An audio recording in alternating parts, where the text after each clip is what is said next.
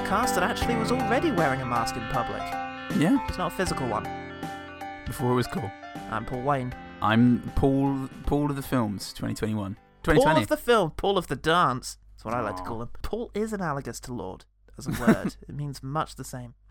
This week we are covering 2020. Yeah. Yes, 2020. A new frontrunner for the shittest year of the 21st century competition. Take that, 2016. Probably best year of my life. Bloody best year of all our lives. First year of our life, I like to think of it as. Or at least that's how we will be calling it when we're in Zack Snyder's Nightmare in 6 weeks. Oh shit, this is different. This is a real, very real promise. Not the disappointing epilogue. Shit, he was epiloguing actual life. Oh no. Well, That's what he was foreboding this whole time. Yeah, he knew something. And Ben Affleck refuses to take the costume off. I thought you were going to say Ben Affleck refuses to take responsibility, which he should, ladies and gentlemen. He should, and that is the source of the hit documentary that appears on number 1 of both of our lists in the year 2030. He really bloody should. He really bloody should. Come on, Ben Affleck. It's about time. Now, in spite of the overwhelming awfulness of nearly everything, some absolutely fantastic films got released to homes and phones all over the world by Warner Brothers. I'd say so. Thanks, Warner Brothers. Thanks, Warner Brothers. And as such, your dutiful, beautiful Pauls have compiled a list of their absolute faves. Oh, we have. Justice League 30 to 11. And then some real ones. Oh, I ranked the theatrical Justice League and also the Zack Snyder Justice League both within this list because both felt like they happened in 2020. Yeah, to an extent, a lot of things felt like they happened only in 2020. It was a unique year and one that we can all celebrate here on this podcast. Now, we have bent our rules slightly this year, including in this list, also sexually. We've got some films on our 2020 lists which by any other real metric would be considered 2019, but which only had their prominent releases in 2020. But shut up. So shut up, Jesus. Hey, if the Academy want to nominate the very definitely 2021 film Judas and the Black Messiah in their 2020 ceremony, then I guess all the rules are off. Yeah. Then they can. That's absolutely fine. If That's they want to fine by ruin them. everything. But so Nothing means anything now, says the Academy. You won't find that film on our lists, though. That film's going to go where it belongs. My favourite movies of this year. Yeah. So you got that. Yeah. How's that spreadsheet looking? I've currently got one thing on it. I have 4 things on it, so Fuck yeah. we're gonna need some more. Is the issue Well, for next year's list. Do you know what, Paul? I've heard a few good things. We've got some films coming out this year. We've got a Godzilla movie and a King Kong movie. Yeah. I have heard some troubling rumours that those might only be one movie, but I'm optimistic that it'll fill out. We could probably count it twice, though, right? In our lists. Probably. Look, don't listen to anything think so. Scorsese has to say on it, even if it's true. He says it's only half a movie. 8 movie maths. He says he's Godzilla, and I'm willing to believe It's Godzilla, fuck King Kong. Hashtag Kong Life. Tweeted Martin Scorsese. Oh, God. Also, we've included some documentaries. Now, we have done this before, but normally we don't tend to. Not really for any particular reason.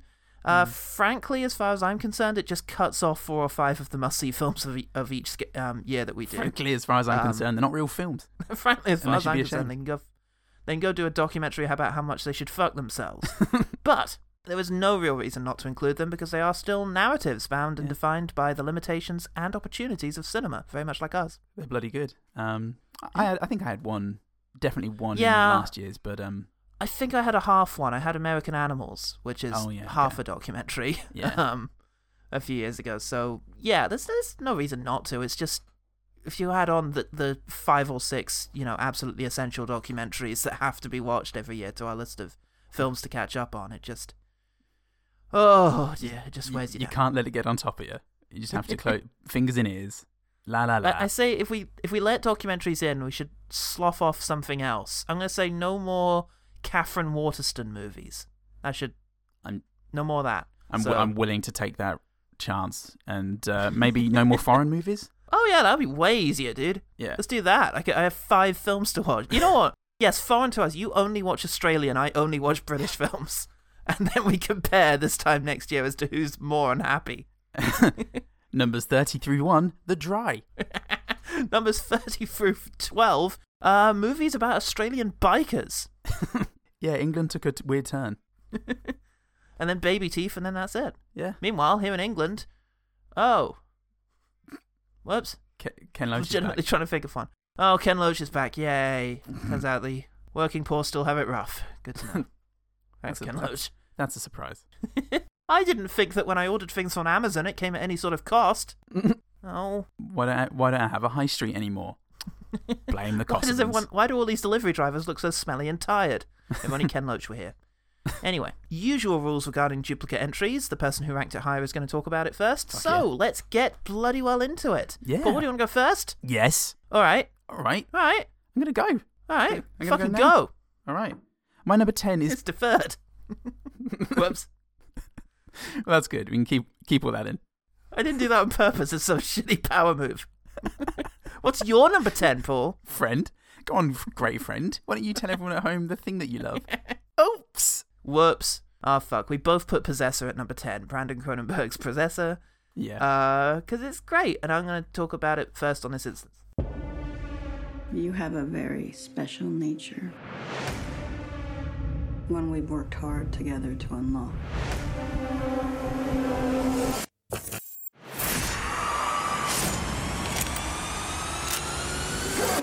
Pull me out. Yeah, an incredibly inventive and mesmerizing psychological sci-fi horror film. The plot concerns a woman who works for a shady organization who has mastered the technology to put her into somebody else's body, into their mind, her mind in their body.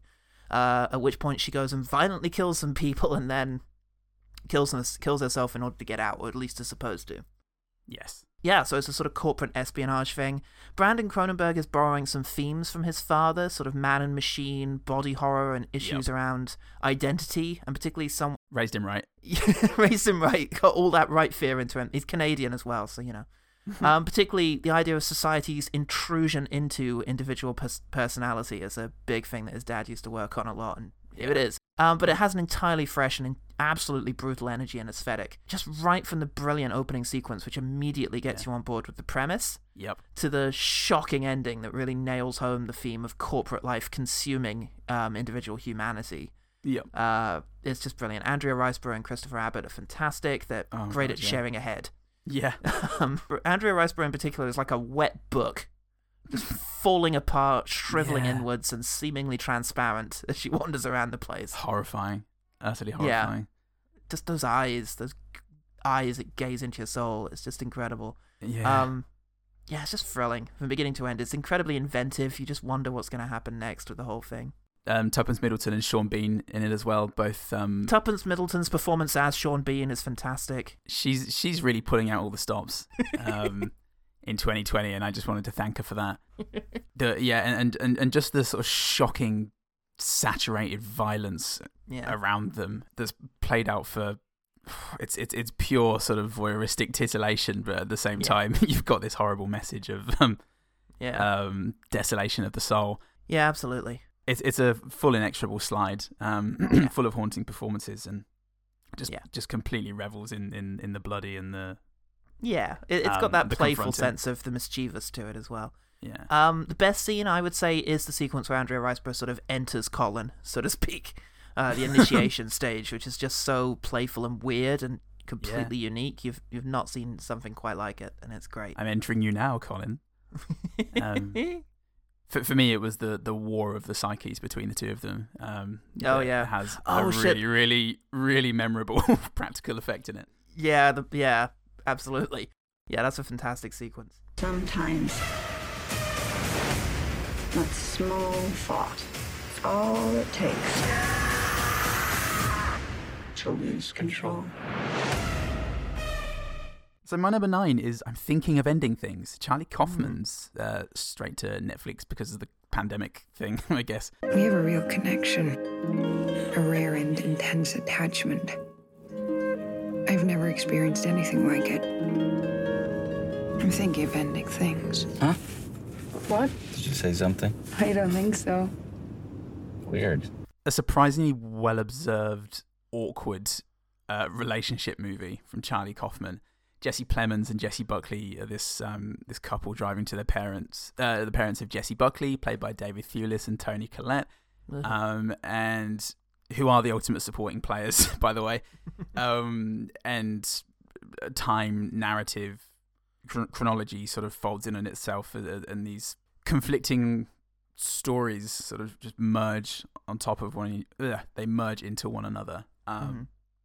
So you've got a really jarring movie. David Thewlis and Toni Collette just jumping back and forward in time on the cusp of dementia and just pure tragedy, and then being young and energetic again. Jessie Buckley is trying to navigate this situation. Ultimately, it's about reconciling past relationships and so on and so forth. I don't want to go into it too much more than that, because it's really, the joy of trying to figure that out for yourself. But it's just wonderfully glumly realistic. Cannot emphasize how great the performances are from these four people. If you're looking for something surprising and something Charlie Kaufman-esque, it doesn't disappoint. It's very Charlie Kaufman-esque, I found. Incredibly Kaufman-esque. Extraordinarily. Yeah, I found the film very confronting, in fact. I saw Mark Kermode dismiss it, actually, as a, what did he call it? Something about a sort of misunderstood genius, but I found it to be quite the opposite. I thought this was a movie about a guy who just wasted his all of his potential in his life by living inside of his head, and as he's getting older, it's just sort of crumbling around him, and it's accepting the mediocrity that you find yourself in at that age. Absolutely, and I found that very frightening more than anything else, so yeah, I really loved that. Hard to pick a favourite scene for thinking of ending things because of the way everything sort of folds together. But the final sequence with Jesse Plemons, the various versions, the couple of versions of him, just wonderful. Just everything I wanted coming to a head there. Yeah, absolutely. Like cold wind.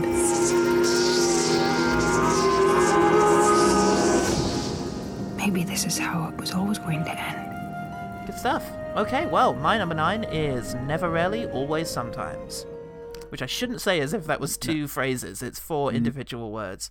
Never Rarely, Sometimes, Always. That's the one. Fuck me, I wrote it wrong in my description.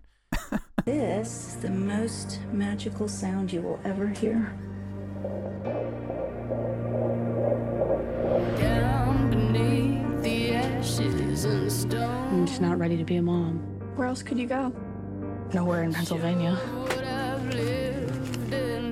I think you should try another place. Okay, this dumb titled movie is a beautiful slow drama from Eliza Hittman, which is about a girl who finds herself pregnant via unfortunate means, shall we say. She's a teenager and she wants to get an abortion, and after being disappointed by her sort of small town mentality that surrounds her, she journeys to the big city in order to procure said abortion, traveling with her cousin. So it's very much on the surface a movie about control over your own body, and specifically its main character's body, and her engagement with the processes that are there and the attitudes that she faces as a result is very, captivating and, sometimes very upsetting. Other times really endearing and hopeful as well. Once she, gets away from the small town, because fuck small towns is the ultimate message of this movie. It's very clear that this is a power that is very reluctantly handed out by a society that does nothing to protect these women from the real danger they are facing at home and on the streets. That's where they're completely ignored out there, but it's when suddenly they want to make an independent choice over their bodies that everyone's like, whoa, you okay? We need to make sure this is going on in the right kind of way.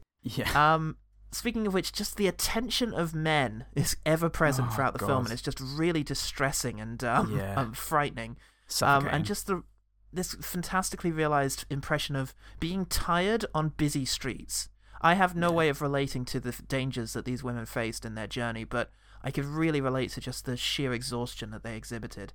But it's a film about friendship and humor, and these two people who are really close, and they're at their closest when they're not actually talking. It's Sydney Flanagan as Autumn and Talia Ryder as Skylar. Just great together. They're so good together, and they just convey so much with so little words. It's fantastic. It's just a really brilliant film. I think the best scene, hard to identify, but I'd say it was the interview in which gives the film its title. I think that's a really provocative and moving sequence. Great soundtrack from Julia Holter as well. Ooh, very good. Excellent. Yeah, it had a fantastic soundtrack. I'm going to ask you some questions. They can be really personal. Just answer either never, rarely, sometimes, or always. My number 8 is a bloody documentary directed by Benjamin Reed. Ugh. I know. I hate Me Too, but stick with it. It gets better. You heard it here first. Goodman hates Me Too. Not hashtag Me Too, though. which I really hate. Cunts.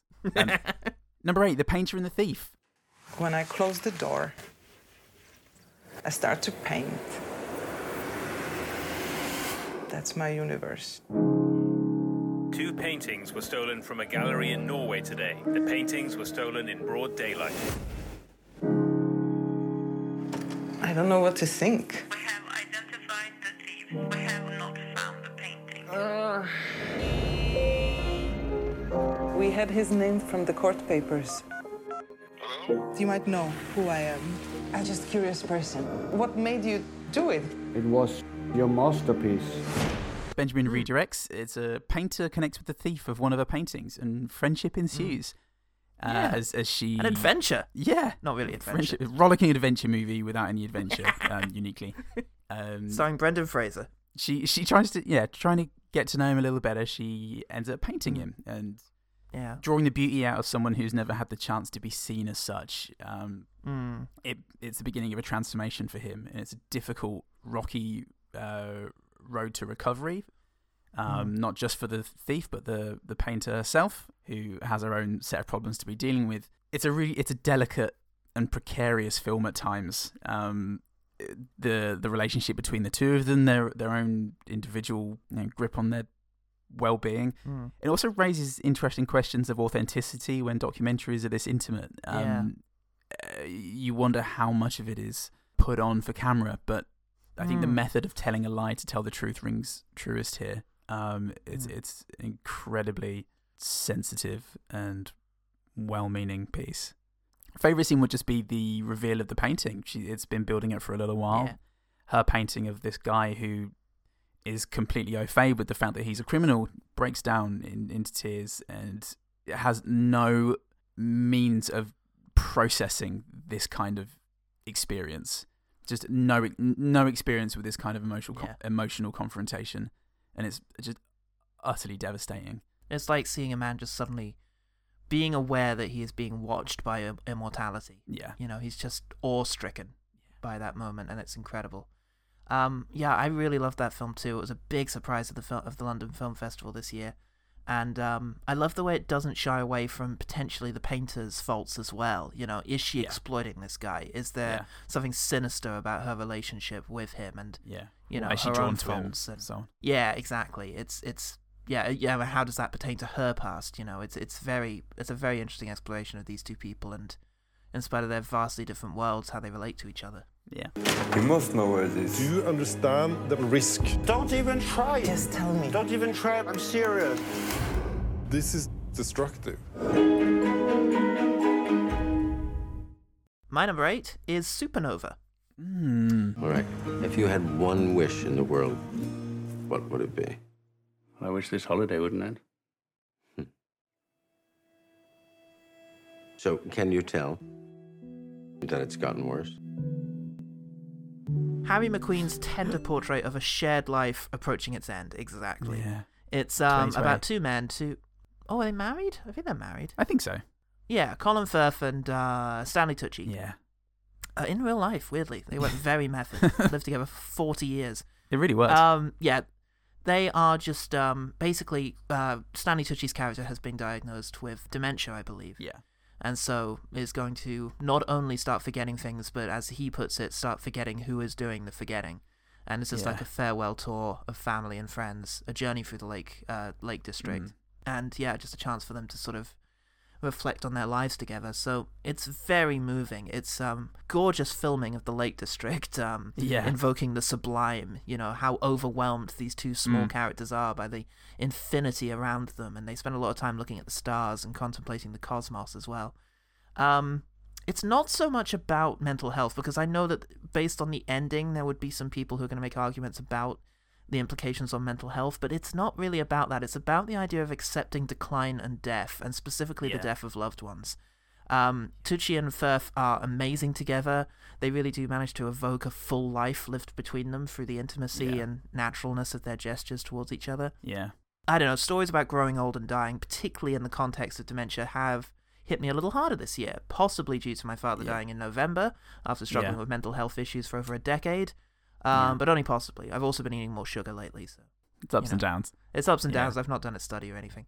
But ultimately, this film sees our two leads strive for an understanding and a catharsis whilst they're still together that we rarely get a chance to see in real life. Yeah.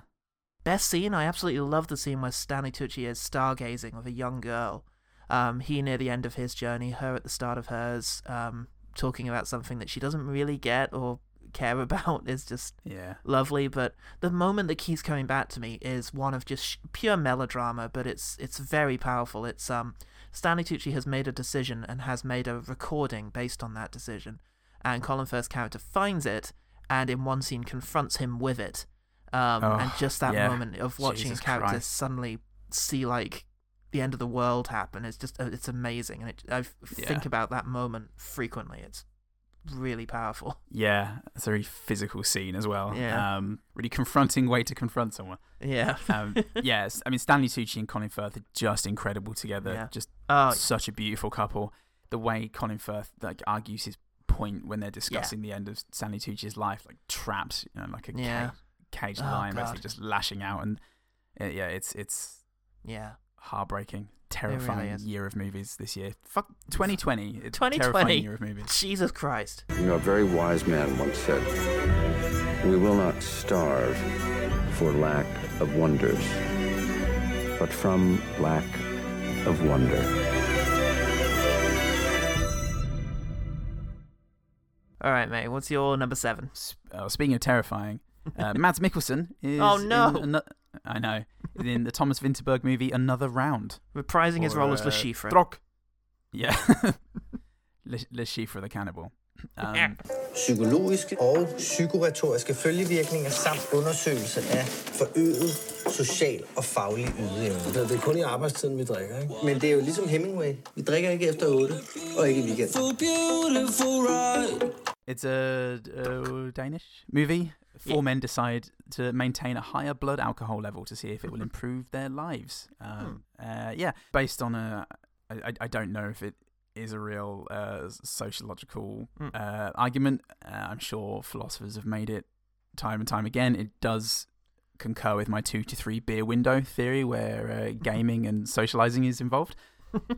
But yeah, it's a film that is at the same time full of sadness and tragedy, but also a lot of joy for me. And I know that we differed on this a little bit, probably based on our own experience with drinking. But it's essentially they start drinking and they start finding that they are more confident in their teaching. They're all teachers. And they're getting better results that makes them more able to communicate with their students, which, obviously says something about how shut off and, the problems they were going through in the first place. But more than anything, it's this acceptance of failures and, again, potential mediocrity there. Hey, my top 10. In all of that, I found it strangely life-affirming.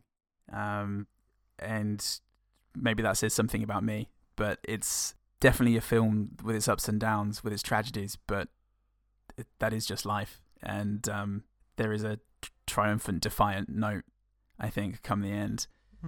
Very, very surprising how that hit me. Yeah. Favorite scene would just be the final scene, I think, where you get a little treat from Mads Mikkelsen, trained dancer. That was an incredible sequence. Yeah, moves like that Mulan song. Absolutely. We differed a little in it, and it may be experienced, but I thought it was going a certain direction, in which it would move away from the premise of, all human beings are actually just deficient of a certain amount of alcohol towards something else about unfulfillment and investment. But you can read more about that in my Screen Mayhem review of Another Round, or Druk. Yes. I've heard the lack of a point rubs people up the wrong way as well from reviews that I've read. But I don't think it was a lack of a point. I just I thought it was heading towards a different point. Yeah, fair.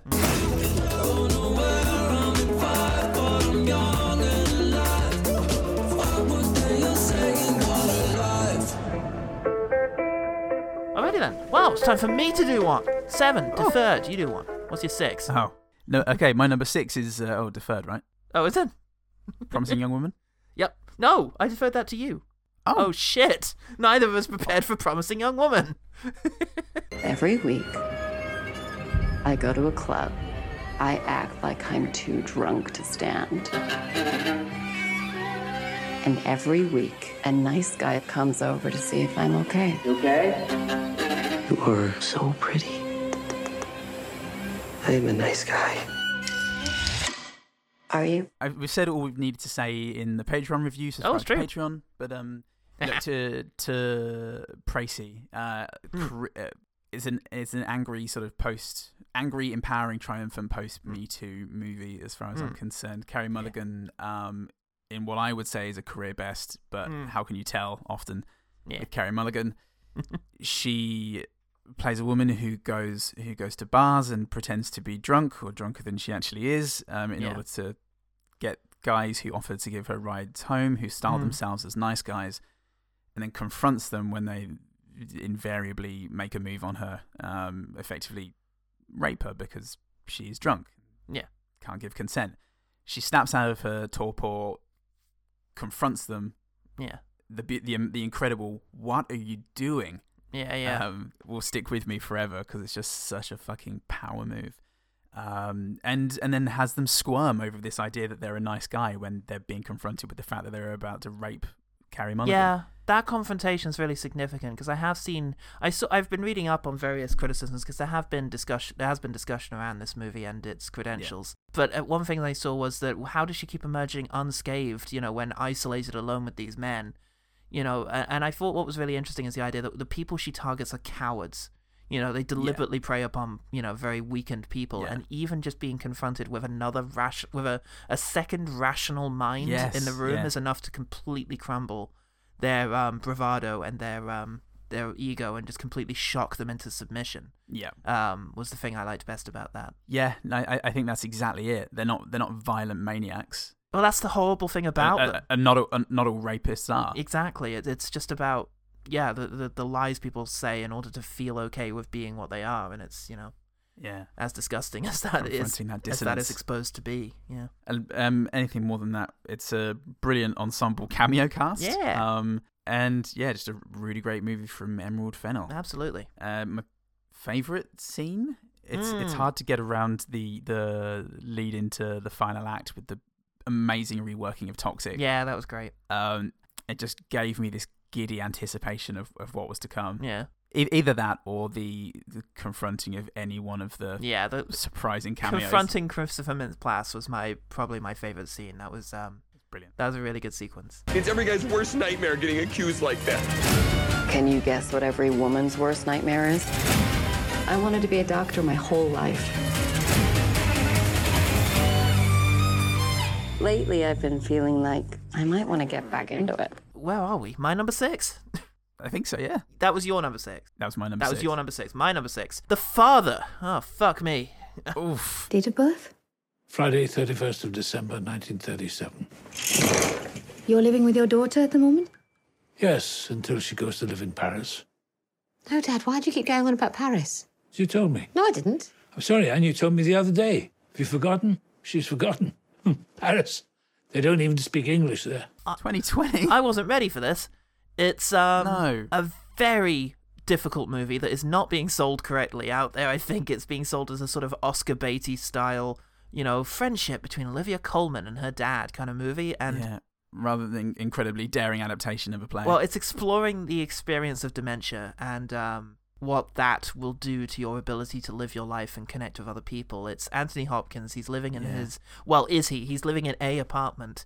And he starts the movie by having a very frank conversation with his daughter about not wanting to go into a mental health facility. She wants out, basically, to live her life. Yeah. And from there, it becomes very difficult to follow. It moves all over the place as the plot tries to recreate his experience of confusion and disorientation in a way dimensions of dementia.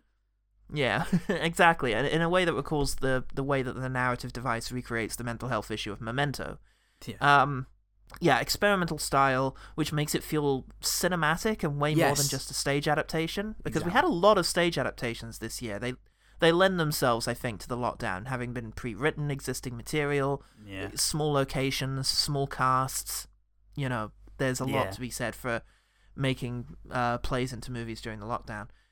It plays with your sense of time and place and faces in order to disorientate you, with characters assuming different roles, very much like Persona. At the heart of it, you've got Hopkins and Coleman, who are amazing. Hopkins is charming, insufferable, and shockingly vulnerable in places. And ultimately, I really love the idea that kind of what's at the heart of it is this idea that if you let go of conventional connections to identity, of yourself and those around you, if you let go of your sense of self without fear, you will never actually, no matter what happens to you, lose your ability to connect to another human being on a very basic level, even if you don't know who they are or even who you are. And that's a very confronting and frightening idea, but also one that has some catharsis in there. So, yeah, the best scene is obviously the ending, which is absolutely devastating, but does have that kind of sad sense of catharsis to it.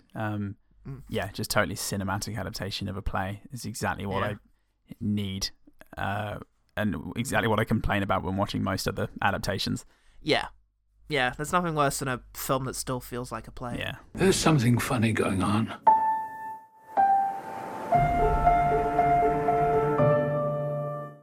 Well, a film that definitely doesn't feel like a play is my number 5, Collective, another documentary. Romanian this time. Can it get any worse? What? They haven't got cameras. They haven't got cameras or stories to tell, except for this one. Was that a joke at the expense of the Romanians, or some sort of commentary on Western perceptions of Eastern Europe? Whichever one gets me off. Yeah. The hook, that is, not... Well, both. Yeah. Both. But it's got to be both.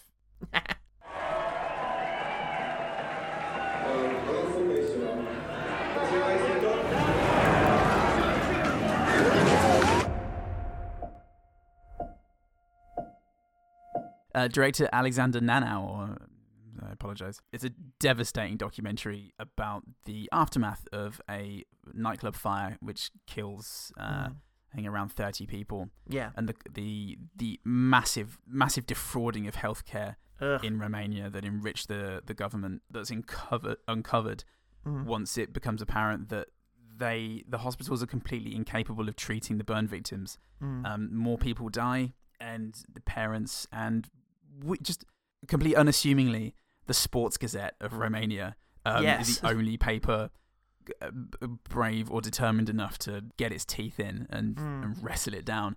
It plays out like a Stieg Larsson, down like from the Sports Gazette being the only journalist willing to do this to the just pure web of corruption. As this story unfolds.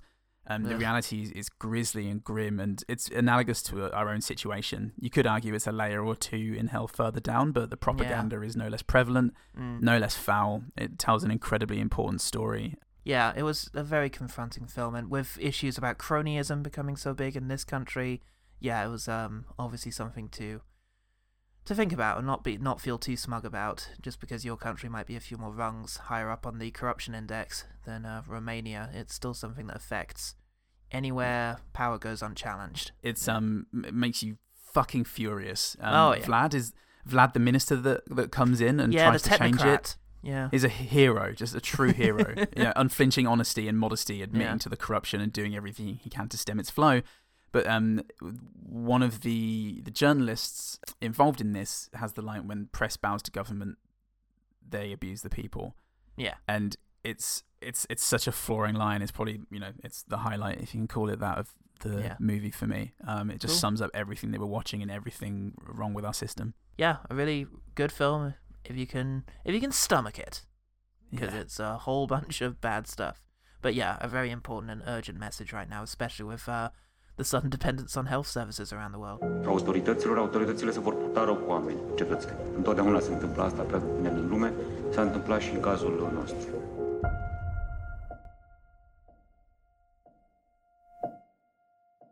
Okay, my number 5 is First Cow.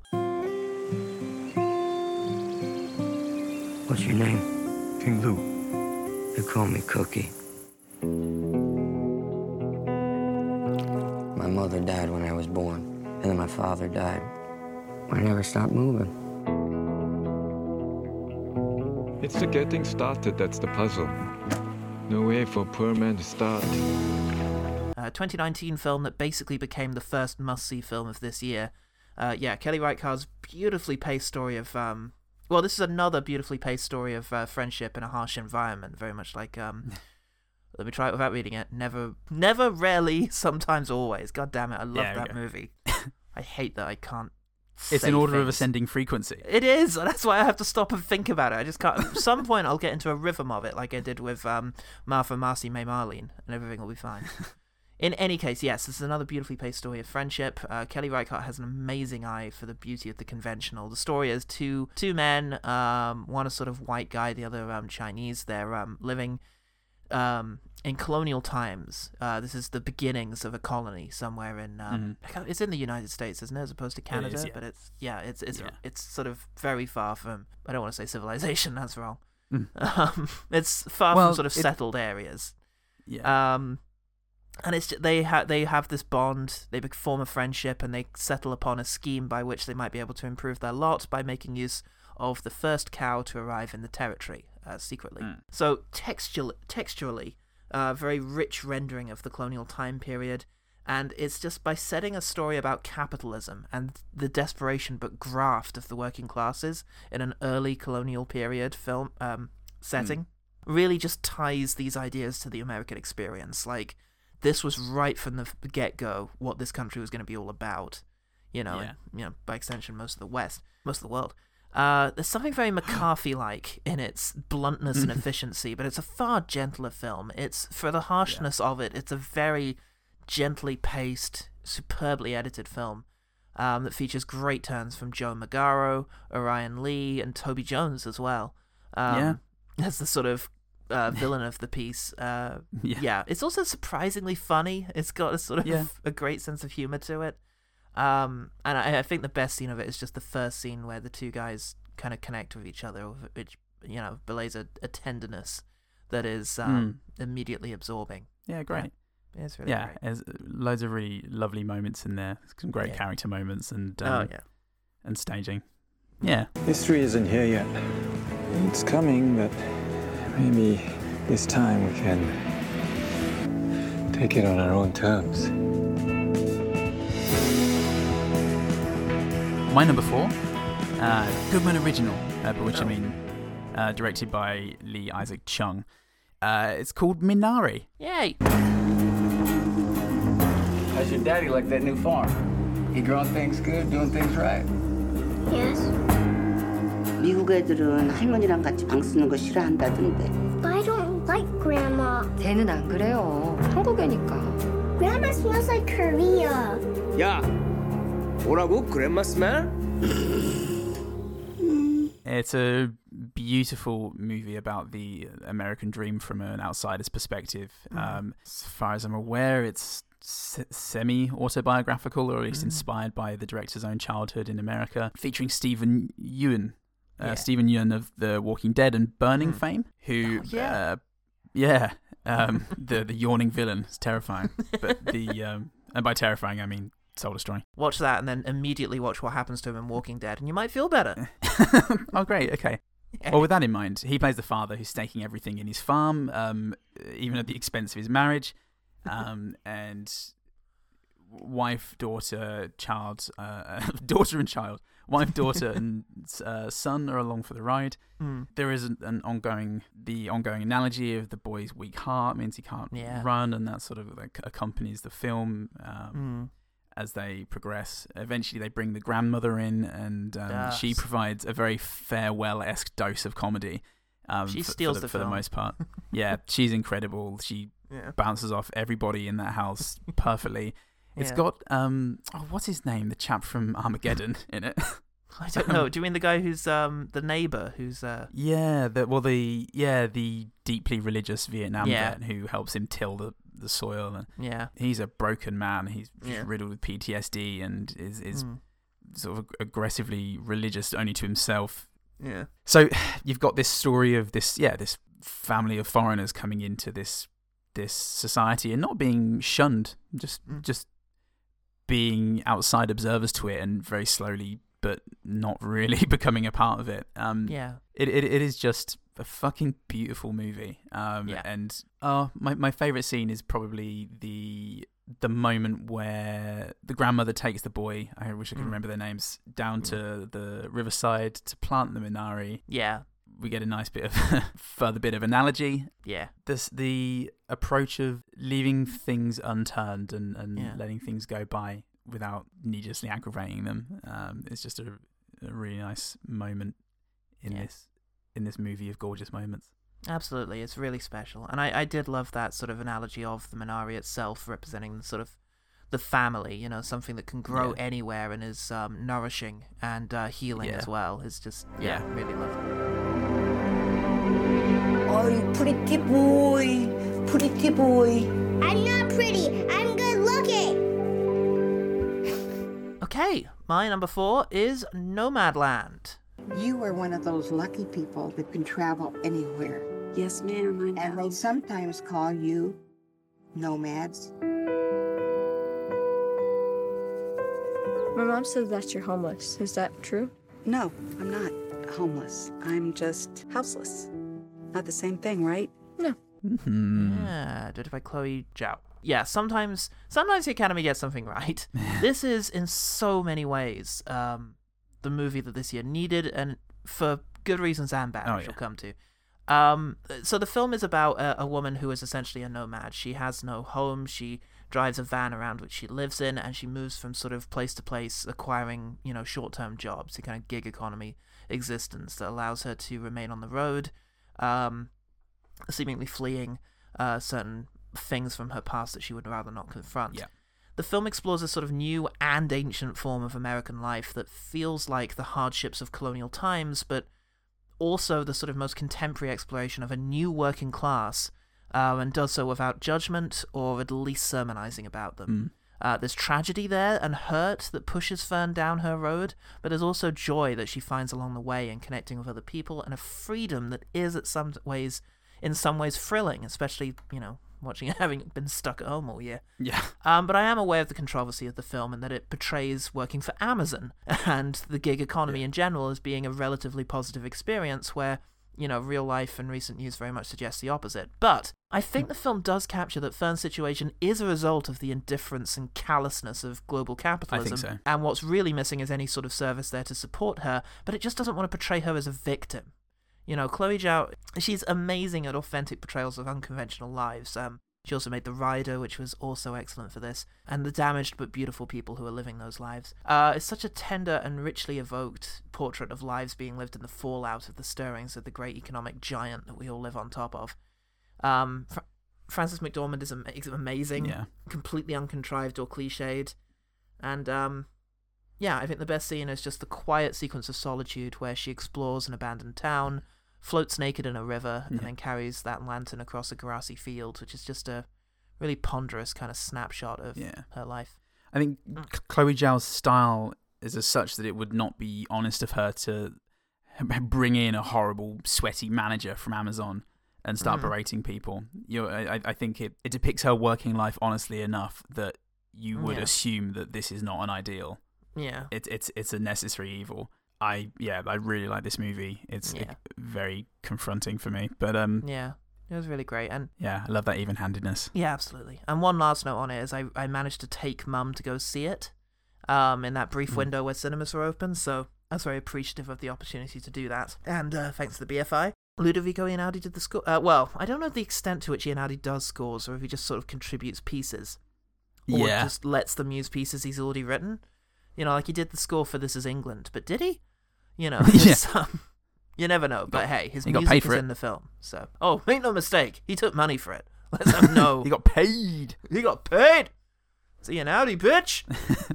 He could buy himself another gold chain. Einaudi, limp dick motherfuckers.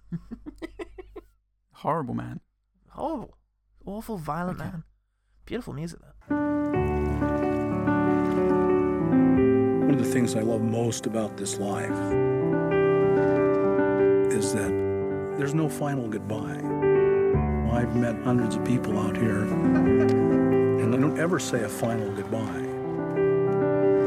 Let's just say I'll see you down the road. Speaking of awful violent man, your number 3? Well, my number 3 is your number. Defer that then. Stick that at the defer pipe. Well, you know, so far my top 10 have, with one exception in Possession, been non-genre dramas with experimental flair. And also kind of downers, if we're honest. So, my top 3 are straight up whimsy, accessible, cinematic charms hiding hidden depths of emotional resonance. So let's finally get into some positive and so am movies. Yeah. Oh, yeah, absolutely. Let's finally get into some positive stuff here. So, my number 3, Deferred. Oh. Yeah, it's your number 2. So, you talk about it right now. Okay, cool. Well, my number 2 is Soul. Soul. Or Soul. Is this heaven? No, it's the great before. This is where new souls get their personalities, quirks, and interests before they go to Earth. Meet 22. I don't want to go to Earth. Stop fighting this. I don't want to. Directed by Pete Docter. Docter. And another person. Yeah. He's the only person that came up when I Googled it last night. So there we go. Yeah, Pete Docter. Fuck yeah, a guy Pete. whose name sounds like it was made up by Peter Serafinowicz. And maybe it was. We don't know. I haven't done the research. IMDb swears it is, and I'm willing to go with it. The most fantastic and not necessarily fantastical, but the most fantastic Pixar to date for me. It's hard lessons in incredibly sweet and neatly packaged masterpieces. Joe, an aspiring jazz musician, dies just after getting the news that he's got a gig, the gig he always wanted, and he goes through heaven and pre-life, yeah, pre-life, to try and escape the inevitable. Coming across number 22, who's a failed pre-lifer, who does not see the appeal of living on the earth. Yeah, it is a well-observed, touching, and extremely resonant movie for me as a musician and a general warrior. The way it depicts the lost souls, the people who get caught up doing the thing that is part of life but isn't living. And then being in the zone, but then also conversely, the moments where the characters are just being still and appreciating life. Yeah. Visual beats in my heart, they're always going to be there with me now, I think. I can't wait to watch this movie again. It just gets so much right, and so much of it is accurate for me. Yeah. Oh, man. Yeah, so the Atticus Ross and Trent Reznor soundtrack, and then is it John Baptiste? John Baptiste? Yeah. The soundtrack for the jazz arrangements, both just chalk and cheese and absolutely incredible, really powerful stuff. Yeah. So with all of that in mind, my favorite scenes really anything involving musical performance, incredibly for an animated movie where we talked about the difficulties of animating comedy. I'd have thought the same would be there for music performance, but from the very first scene when he's explaining how he fell in love with music, that's brilliant, it just had me. I was almost welling up in the first 2 minutes. Yeah, fantastic. Just another brilliant Pixar film that explains a complicated concept in such an accessible and entertaining way that's going to be able to get kids on board whilst keeping adults completely delighted as well. I think I'm one of the few people who actually managed to see this in a cinema, because it had its premiere on my birthday at the London Film Festival, which I attended.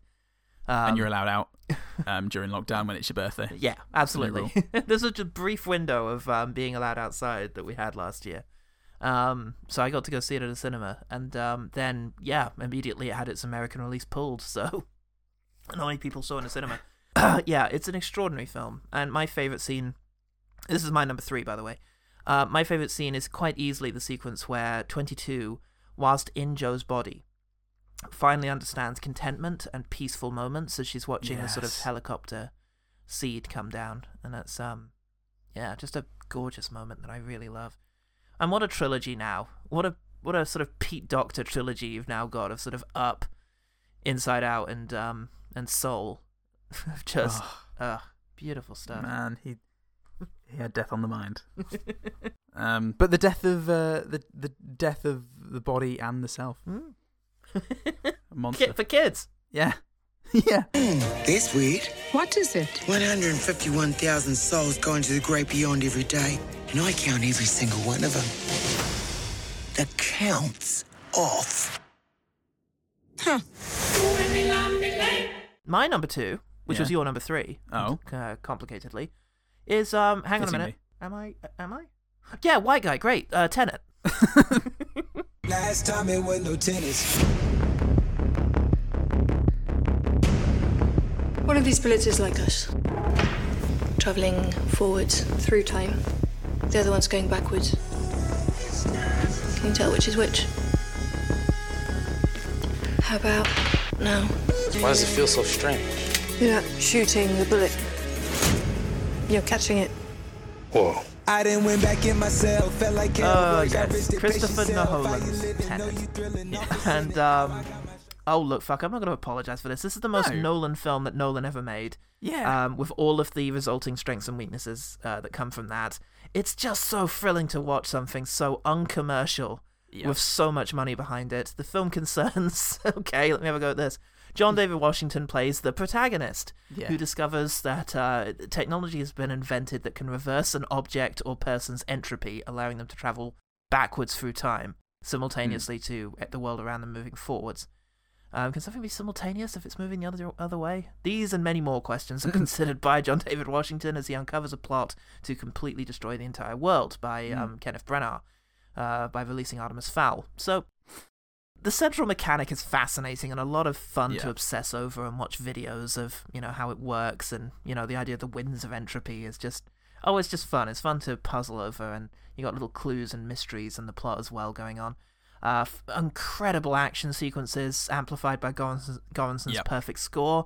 You've got Nolan's typically messy and sometimes slightly frustrating way of filming action, which still nevertheless portrays weight and impact. Yes. Maybe you can't quite see all the moves being made, but you can hear them and feel momentum. Them, in the seat of impetus. your pants. Yeah, momentum and power is what you get from the way Nolan films a sequence, which is something I think eludes some of his critics. Deeper themes going on of undoing mankind's mistakes, and as with all time-traveling movies, ultimately, if you think about it, the idea of destroying responsibility. If effect no longer has to follow cause, then you can escape the burden of responsibility, which subtly ties into, it ties the overall theme of what the bad guys of the film are trying to do with the protagonists, with him learning to take responsibility for his actions. Yes.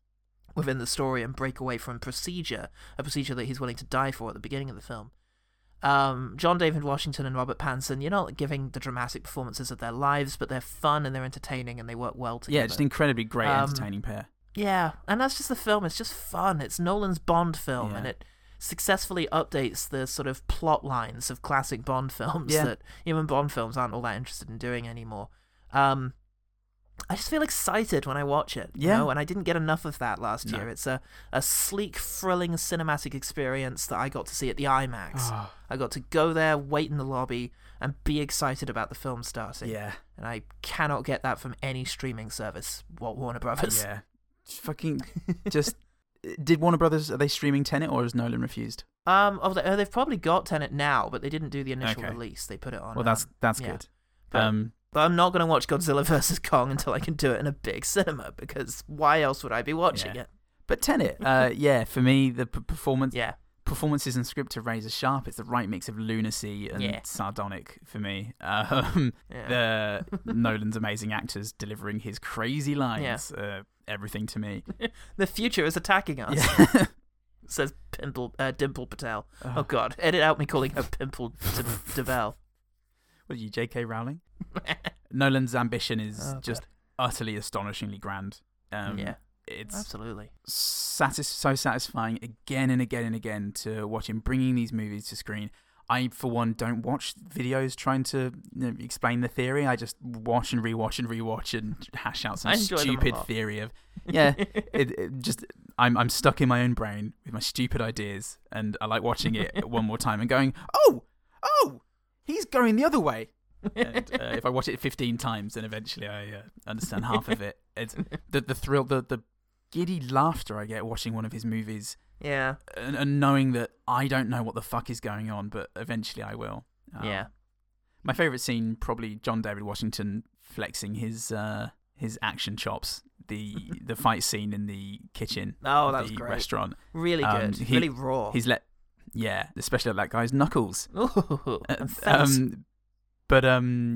He'd given no hint of his capabilities there, really, until that moment. Yeah. And he just so effectively dispatches 5 guys in a kitchen. It's wonderful. Just when he pushes the guy into the shelf and delivers 5 quick blows to the face, it's really quite affecting. Yeah. My favourite scene, there were 2 moments that turned me around on this, because the first time I was watching it, I wasn't too sure I was on board. I knew I was having a viscerally entertaining experience, but also so much exposition. I wasn't sure. 2 scenes turned it for me. First, the dinner scene, where Elizabeth Debicki talks about, the offer that her awful husband made to her to walk away. That was great. That really had me involved, and Goranson's music was gorgeous there. And the highway chase was where I got really excited about the potential of the premise. So, yeah, those 2 moments were the ones that kind of sold me on Tenet, and they're still as fun to revisit now. What do you think we're seeing? The detritus of a coming war.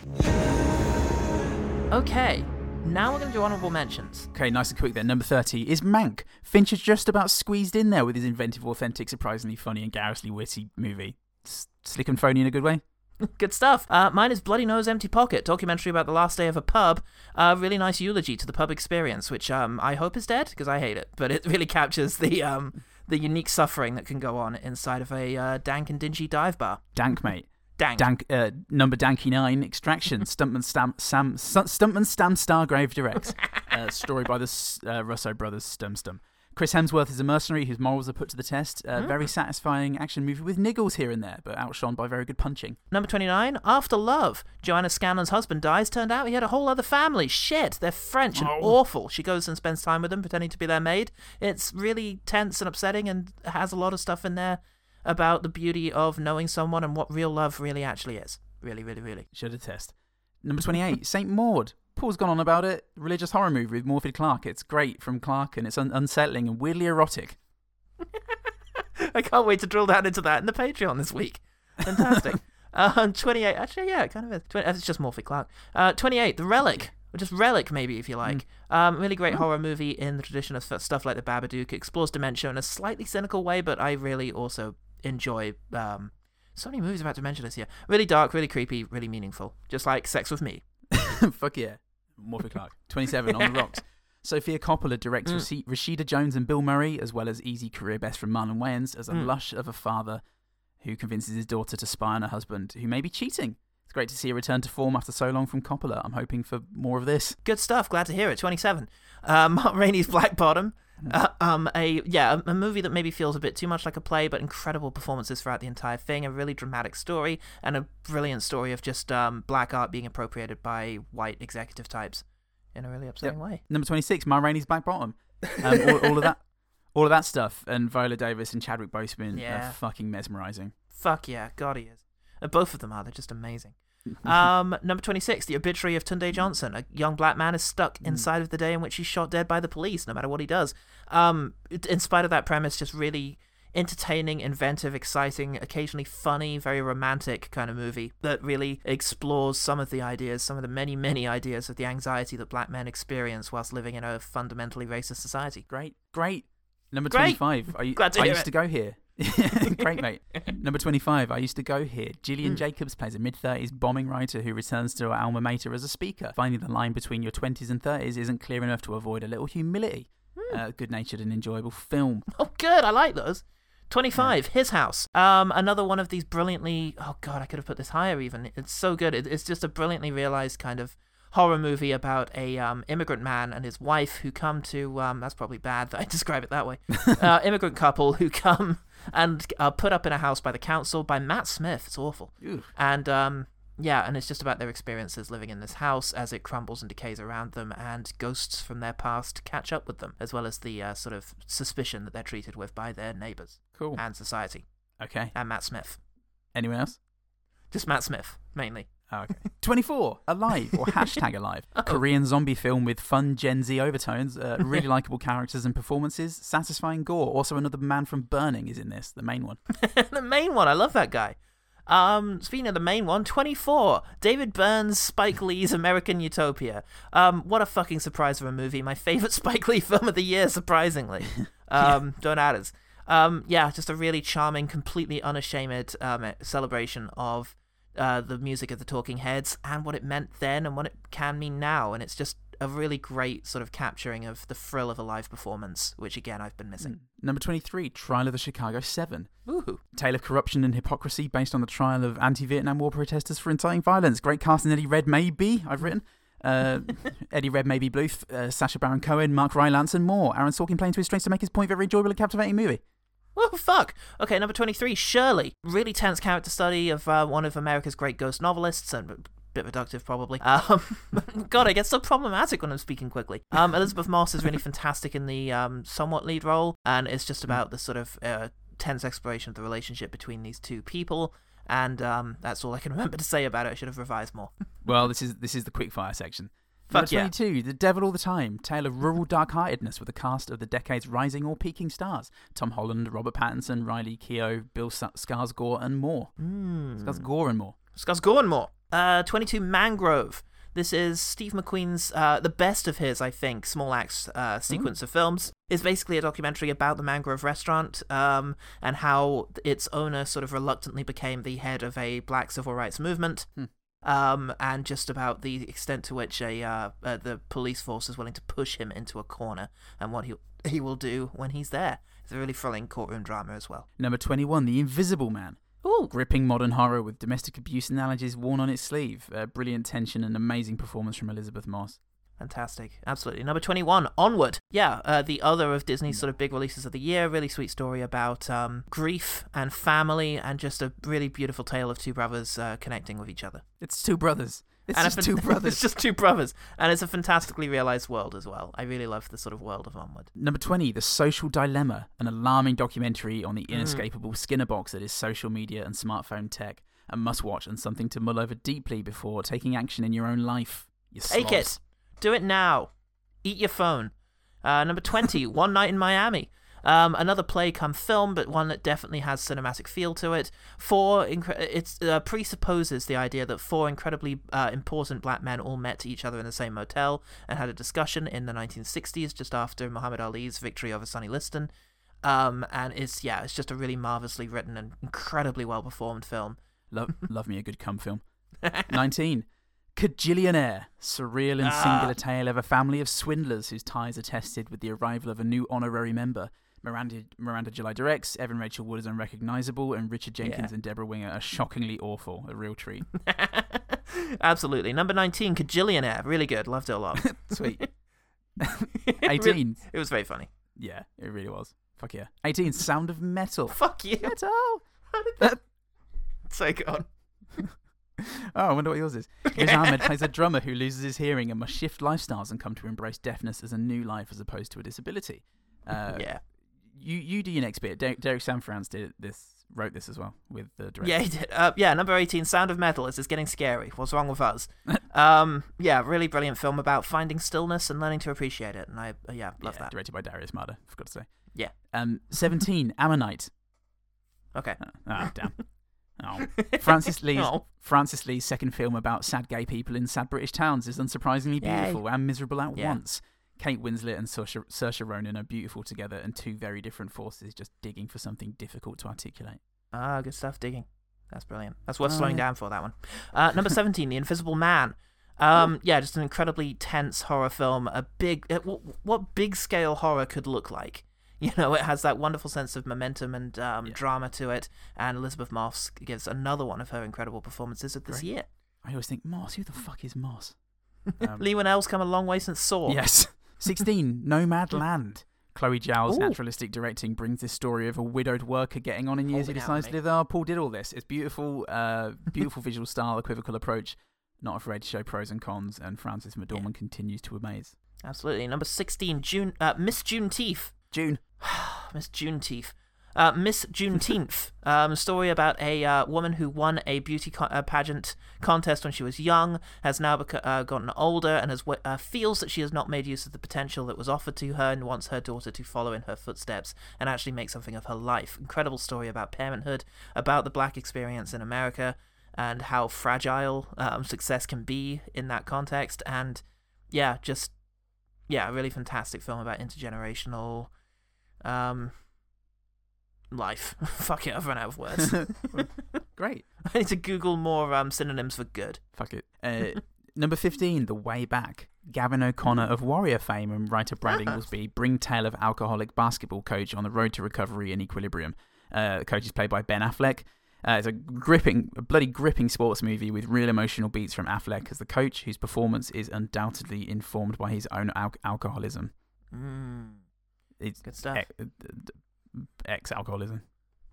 Ex-alcoholism. Well, you're always an addict, I suppose. Well, maybe you went back and changed the past Tenet. Number 15, I'm thinking of ending things. They've done that. Yeah, really poetic and beautiful rumination on a life potentially not lived. Number 14, Never, Rarely, Sometimes, Always. Paul said it's great, superb story from Eliza Hittman. Cleverly powerful tale of misogyny and miseducation. Yeah. Great performances from Talia Ryder and Sidney Flanagan, and a gorgeous soundtrack, as I said. Fantastic. Number 14, The Painter and the Thief. Yeah, just a really beautiful story about shared humanity and, the beauty and terror of being seen. Number 13, Onward. The second Pixar of the year to tackle the difficult subject of death, this time of a father and a family left to grow up without him. Very funny and cathartically bittersweet. Bravo to Pixar once again. Absolutely. Number 13, Ammonite. Yeah, as we say, just another really beautiful film from Francis Lee that showcases two incredible performances and a great eye for period detail as well. A really fully and lovingly rendered sort of Old English town, and the sort of quiet intimacy that can develop there between two people who have been hardened by their circumstances. Fuck yeah. Amazing. Yeah. Number 12, The Father. Florian Zeller's adaptation of her own play. My God. Coleman and Hopkins are perfect. It's cinema through and through. I'd say Hopkins' career best. Mark Gatiss and Olivia Williams and Rufus Sewell, all excellent too. Utterly stunningly shattering, and I will never forget it. Absolutely. Did you refer to Florian Zeller as her? Yes. Whoops. Yeah, well. Just foreign person. Foreign name. It could happen. And that's fine. Well, yeah, I can cut that line. It's fine. Him. That's not even right. Him play. Adaptation of her own hymn. Number 12, Minari. Yeah, just a really beautiful story about how family can grow roots wherever it lays. Just a completely surprising and very tender portrayal of the thing I already said. God almighty. Good. Good. That's a circular sentence, that one. It's like Tenet. If you take the end and put it on the beginning, you'll be fine. This whole episode's like Tenet, actually. If you play it backwards, it's the same. That's how Tenet works. That's what Tenet is. That's what the title of Tenet is, and my God, I think the rest of the movie's like that too. All right, look, we haven't seen any of these films, okay? Just leave us alone. We're doing our best. We're improvising based purely on the title. We're not allowed to watch films anymore. Speaking of which, number 11, Supernova. Incredibly bittersweet tale of partners dealing with the descent of one into dementia. Colin Firth, Stanley Tucci, utterly incredible, and Tucci, the Tooch, and with a soundtrack by saddest man alive, Keaton Henson. It's incredible. Yeah, absolutely. And number 11 is St. Maud, and I'll talk more about that in the Patreon. But suffice to say, it is one of the most effective horror films I've seen in a long time. A really disturbing character study. Beautiful.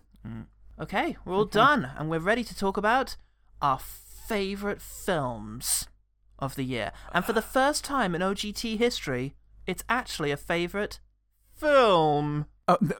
No. Whoops. Uh-oh. It's Wolfwalkers. Yeah, Wolfwalkers. Wolf, hunt them far and yonder. The forest is brimming with wolves. It's my job to hunt them down, not yours. But we could hunt them together. Wolves, bears, dragons even. Wolfwalkers. I was trying to do a Sean Bean. Wolfwalkers. Wolfwalkers. That's good. Let's talk about fucking Wolfwalkers. It's Cartoon Saloon, one of the fucking... I would call it a national treasure. I doubt they'd appreciate being lumped in with us shower of bastards. But just one of the best things to come out of the British Isles, let's say. It's Republic of Ireland, right? So it's... Is it? Yeah. Which one's that, so Paul? I'm too tired. That's not the UK. That's... Yeah, but it's the British Isles, right? Well, I don't know, because the United Kingdom of Great Britain and Northern Ireland doesn't include the Republic of Ireland. It's one of the best European things to have come about. Yeah. They're in the EU still. It's not about a nation, it's a continent. Fuck you. It's... it's Tom Moore directing again with Nora Twomey involved, and it's just...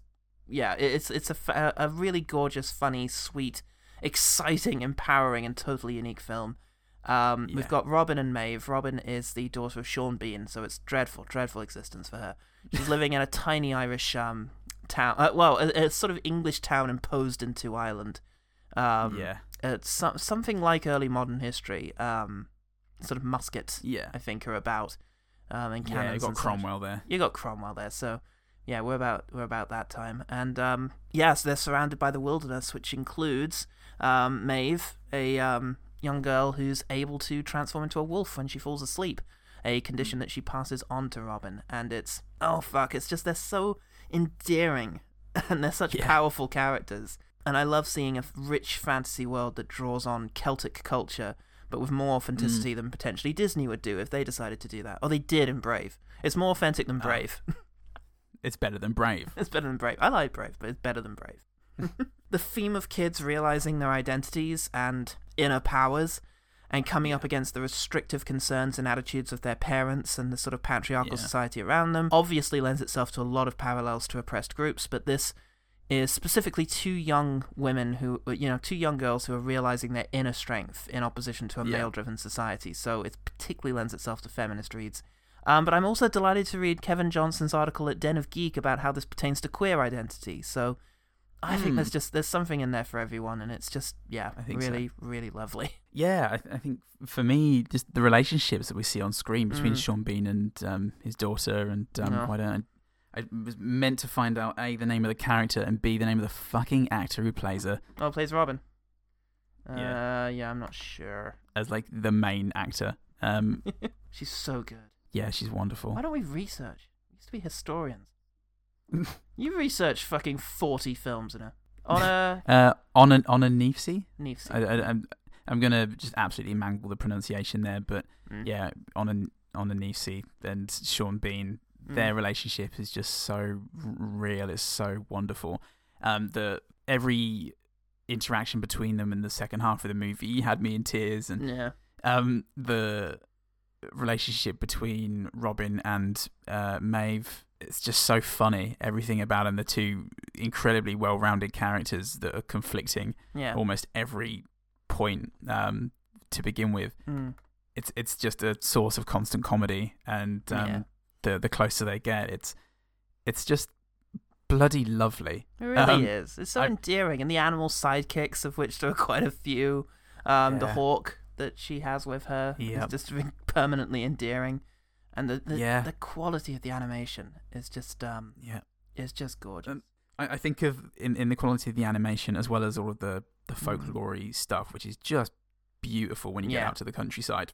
Some of the supporting cast, like that bully kid, who just looks like again, not to say that this it's Britain, but like it just looks like a British child, just pale and well, all the bad guys and horrible characters are mostly looking. British. I think that particular kid is voiced by an Irish actor, but well, yeah, he's an Irish kid. Yeah, he's an Irish kid, but there is something very fuck me. Why can't we describe? There's a word that describes our relationship with our nearest island.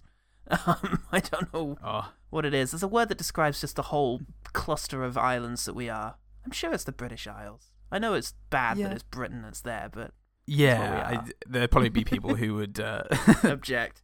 Who would object? Yeah, but look, and there's a guy who ends up in the stocks quite early on. Yeah, he's a very endearing character. Just an amazing comedic relief, and he was played by somebody I recognised, I think, but was it Alessa Gleeson? No, it's Tommy Tiernan. Oh, that's it, Tommy Tiernan. That's it. Yeah. He's great. Just really amusing stuff, and just another lovely character. I mean, my favourite scene is probably the one where Robin first dreams and runs with the wolves when Aurora's running with the wolves plays. Yeah. It's amazing. It's a lovely song, and it's such an incredible sequence of just seeing these. Maeve is like teaching Robin on what she can do now. You can hear the ground for your feet, and all the rest of it. And it's just, oh my god, it's blissful. It's such a wonderful moment. It's pure fantasy joy. Yeah, it really is. And I saw this on my birthday last year. This was another gift that the London Film Festival gave to me. But I saw it at home. It was part of their streaming service that they did to people's homes, and it was at a time when you were allowed up to 6 people in the home. So I had 4 of my dearest friends in the living room, all watching and enjoying this brilliant film together. So, if Tenet was my best experience at a cinema last year, then Wolfwalkers was my best experience watching a movie at home with friends, and I miss that too. So it's just another little slice of what film can be when it's shared with people, and it's just gorgeous, and I really loved it. bloody lovely film. What a solidly excellent film.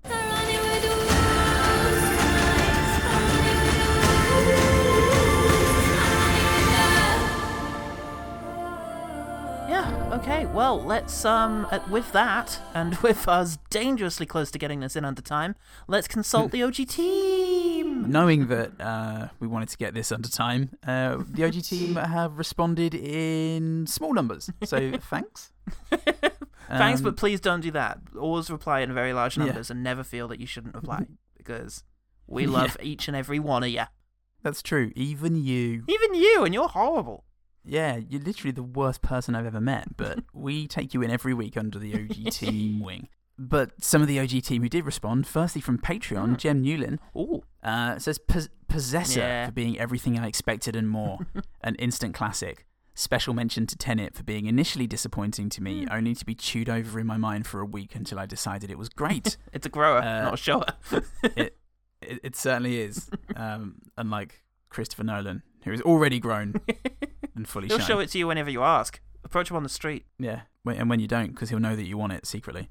Low budget nod to Gretel and Hansel and the surreal house most of the film takes place in. I didn't see that one. I saw another one that was. I saw Judy and Punch. Yeah, similar kind of concept. Yeah, Jem's mentioned this to me before actually, and it does sound pretty cool. If not for the visuals alone. Good stuff. So gonna have to give that a watch. A watch. Thanks, Jem. Going over to Twitter now. Stuart Wilkinson says, looking at the film releases last year, it appears I watched very few of them. In fact, I watched 3 of the ones nominated for Oscars. I think my favourite of those 3 was The Trial of the Chicago 7. I also watched Tenet, terrible, and about 15 minutes of Borat. I know. Like Stuart's coming on the show in a few weeks' time. Actually, yeah, we're gonna take him to task on this. Let's not say anything right now. We'll between us, we'll not say anything, and then when he comes on, we'll be like, "Oi!" We're not even interested in the film you brought. Here's Tenet, motherfucker, and we play it to him over Skype, and he won't be able to leave. We'll figure that out. We'll figure out how to do that. Yeah, absolutely. I think that's a pretty good indication of my state of mind during the pandemic. I still watched a lot of films, but they were films I'd seen already. Yeah. Getting some comfort viewing last year, I think. I did yes, that. And how? I did that a lot as well. Without the cinemas open, it was very difficult for me to summon enthusiasm for new films. Honestly, the cinematic experience is very much tied to my love of film, and without that, it was difficult to do it. So, yeah, I feel that. Yeah, saw many old films. Finally, Crapflix and Chill says, for us, Love and Monsters. Not the deepest movie in the world, but a fun adventure monster movie with a surprising amount of heart. And yeah, I did have this on my list of films to watch, and I just didn't get around to it. Yeah, this one's on my list, frankly, because my big celebrity crush at the moment, Jessica Henwick, is in it. And so, yeah, I have been meaning to watch it, so I will get around to that. Great. Yeah, thanks, OGT. What about Facebook? I thought I saw Jessica Soul get in touch for the first time in absolutely ages. Well, Jessica Soanes did get in touch for the first time in absolutely ages, but that was to talk about Reefer Madness. Oh, okay, sorry. She recommended the musical of Reefer Madness. Oh, for shit. us to watch. Well, yeah. that sounds immense. So thanks for getting in touch, Yeah. Jen. It's been ages since we've heard from you. We absolutely love hearing from Jennifer Really, really Soanes. cool that you're still listening. Yeah, she was our first proper fan, right? The first fan who wasn't, related to us, or that we hadn't paid to send comments in. We'll always love hearing from Jennifer Soanes. So, yeah, and all of you, we love the OG team, especially right now, this second. I just feel so close to all of you. Okay, thank you very much for writing in. Yeah. Now, a brief look at the highest grossing films of the year, which is largely characterized by the fact that America and Europe couldn't go to the movies for most of the year, so China could. Okay. Whether or not they should have, doesn't matter, they did. So, get ready for a lot of state-approved fun. The highest grossing film of 2020 would have placed 11th on the 2019 list. Not a lot of money being made. So, at number 10, Shockwave 2, Andy Lau's Hong Kong action movie of the year. Probably one of 6. Yeah. Probably good fun. I don't know, I find that a lot of modern Hong Kong-based action movies aren't quite as fun as their past ones. There's a lot of digital cinematography being used, and a lot more Western-style editing. But, hey, I could give it a look. A Little Red Flower is apparently a Chinese rip-off of The Fault in Our Stars, so... Oh, okay. Curious? Well, why not? Zhang Ziya is a Chinese animated adventure that looks quite fun, honestly. It looks quite nice. Cool. Right, and then number 7, Dolittle. Whoops. Right. Yeah. Fuck. Okay. Great. Oh, I love the way he speaks. It's not even the accent. I can't do it anymore. Fuck off. End of the bit. Highest grossing film of the year. No, I put a Scottish style growth in there, and it wasn't right. It's been too long. Go back and watch our episode for our thoughts on the fact that Dolittle is the 7th highest grossing film of the year. Fantastic. Number 6, similarly excellent, Sonic the Hedgehog. A film I probably wouldn't have fallen asleep during if I had known it would be one of the few films I got to see at the cinema that year. I think it was the hottest. Busy crying.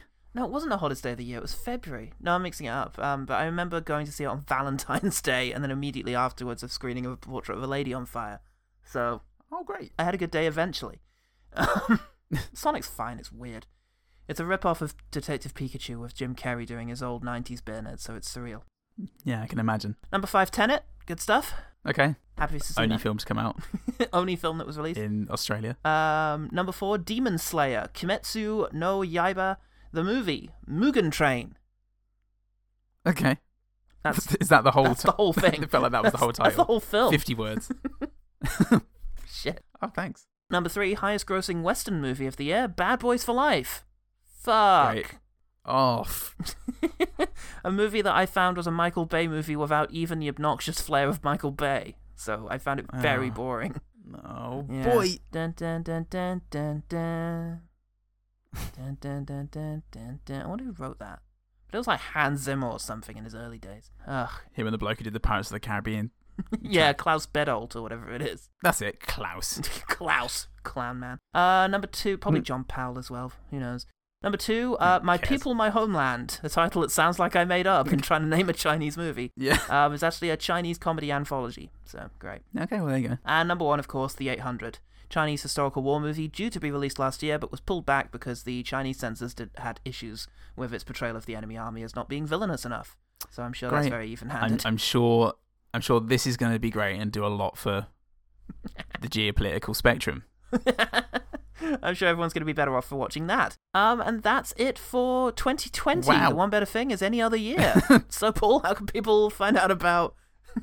No, to be fair, let's sum up. It was a shitty old year. It really affected... It feels churlish to say it affected my cinematic taste because it also killed a lot of people. Yeah. Yeah, complaining that I didn't get to go to the movies and don't have as many, like, really close-knit cinematic experiences is not really something to be complaining about for too long in the greater scheme of things, but nevertheless some really extraordinary films in there that we relate to a lot. I would say so. What a relief, because I wasn't sure for a hot minute there, but yeah, it's very, very soon that top 30 filled out with films that would, especially that top 10, there'd be a contender for any top 10, I think. I look forward to when the cinemas open. I hope that things like Wolfwalkers in particular, Wolfwalkers, and other things, I hope they get, and Nomadland. I'd love to see that again on the big screen. It's just, yeah, I hope these things get re-released so that we can experience them as the directors intended them to be experienced. Oh, here's hoping. And Warner Brothers really reluctantly doesn't want you to experience. I feel bad for laying into Warner Brothers just because you expect more, you know? It's like when Labour does something bad. Yeah, I guess, like, looking at the top grossing movies, they had to make their money somehow. I just wish that... Yeah, Jesus Christ. I just hope they're paying wish they could people. have found a way that didn't involve releasing their big cinematic blockbusters to living rooms. Yeah. But hey, such is the economics of filmmaking. Warner Brothers are still, like, the good guys for the most part, I think. I'll probably look into that and find out that's definitely not the case, but revise that generally for 2021. speaking, they're the ones who put a lot of money into, like, fucking bonkers filmmakers, so... Well, let's see. Get good. Get good, Warner Brothers again. And to you at home, just get good. And to you at home. How can they get good? By finding out about one good thing. You can get good goddamn onto Twitter and Facebook at OGTPod. You can send us an email at gmail at ogtpod@gmail.com. If you want to get good with us, the Pauls, hello, then you could write a review on iTunes. Why not? It's been a while since we've asked. It's like, oh, hey, we asked you to do that a year ago. Did you give that any thought? Did you ever get around to that? No, that's cool. That's cool. That's fine if you haven't got time to do it. It's fine. I was just checking because I just reminded myself of it, and I thought, oh, I guess I'll just ask. Maybe this year or today, now. Yeah. But if you've done that or you don't want to do that, I totally get it because you're all busy. Am I right? Tell a friend. Tell a friend about the podcast, and they can share in the love that we have spread this 2020 year. We are on Spotify. We also have a Patreon, where for as little as $1 a month, you get exclusive content such as Paul's Pitches, DVD Challenges, where we talk about DVDs that we own and sometimes love. This week we've just released our review on the Snyder Cut. Yep. This coming week we will be releasing a companion piece to this episode where we talk about a film each from our top 30s that needs a bit more light shed on elaboration on its beautiful face. Gotta climb in there a bit harder. Yeah, go on, you slags. I'm Paul Slags. I'm Slag Good Slag. And remember, the one good thing about 2020 is that Wolf Walkers came out during it.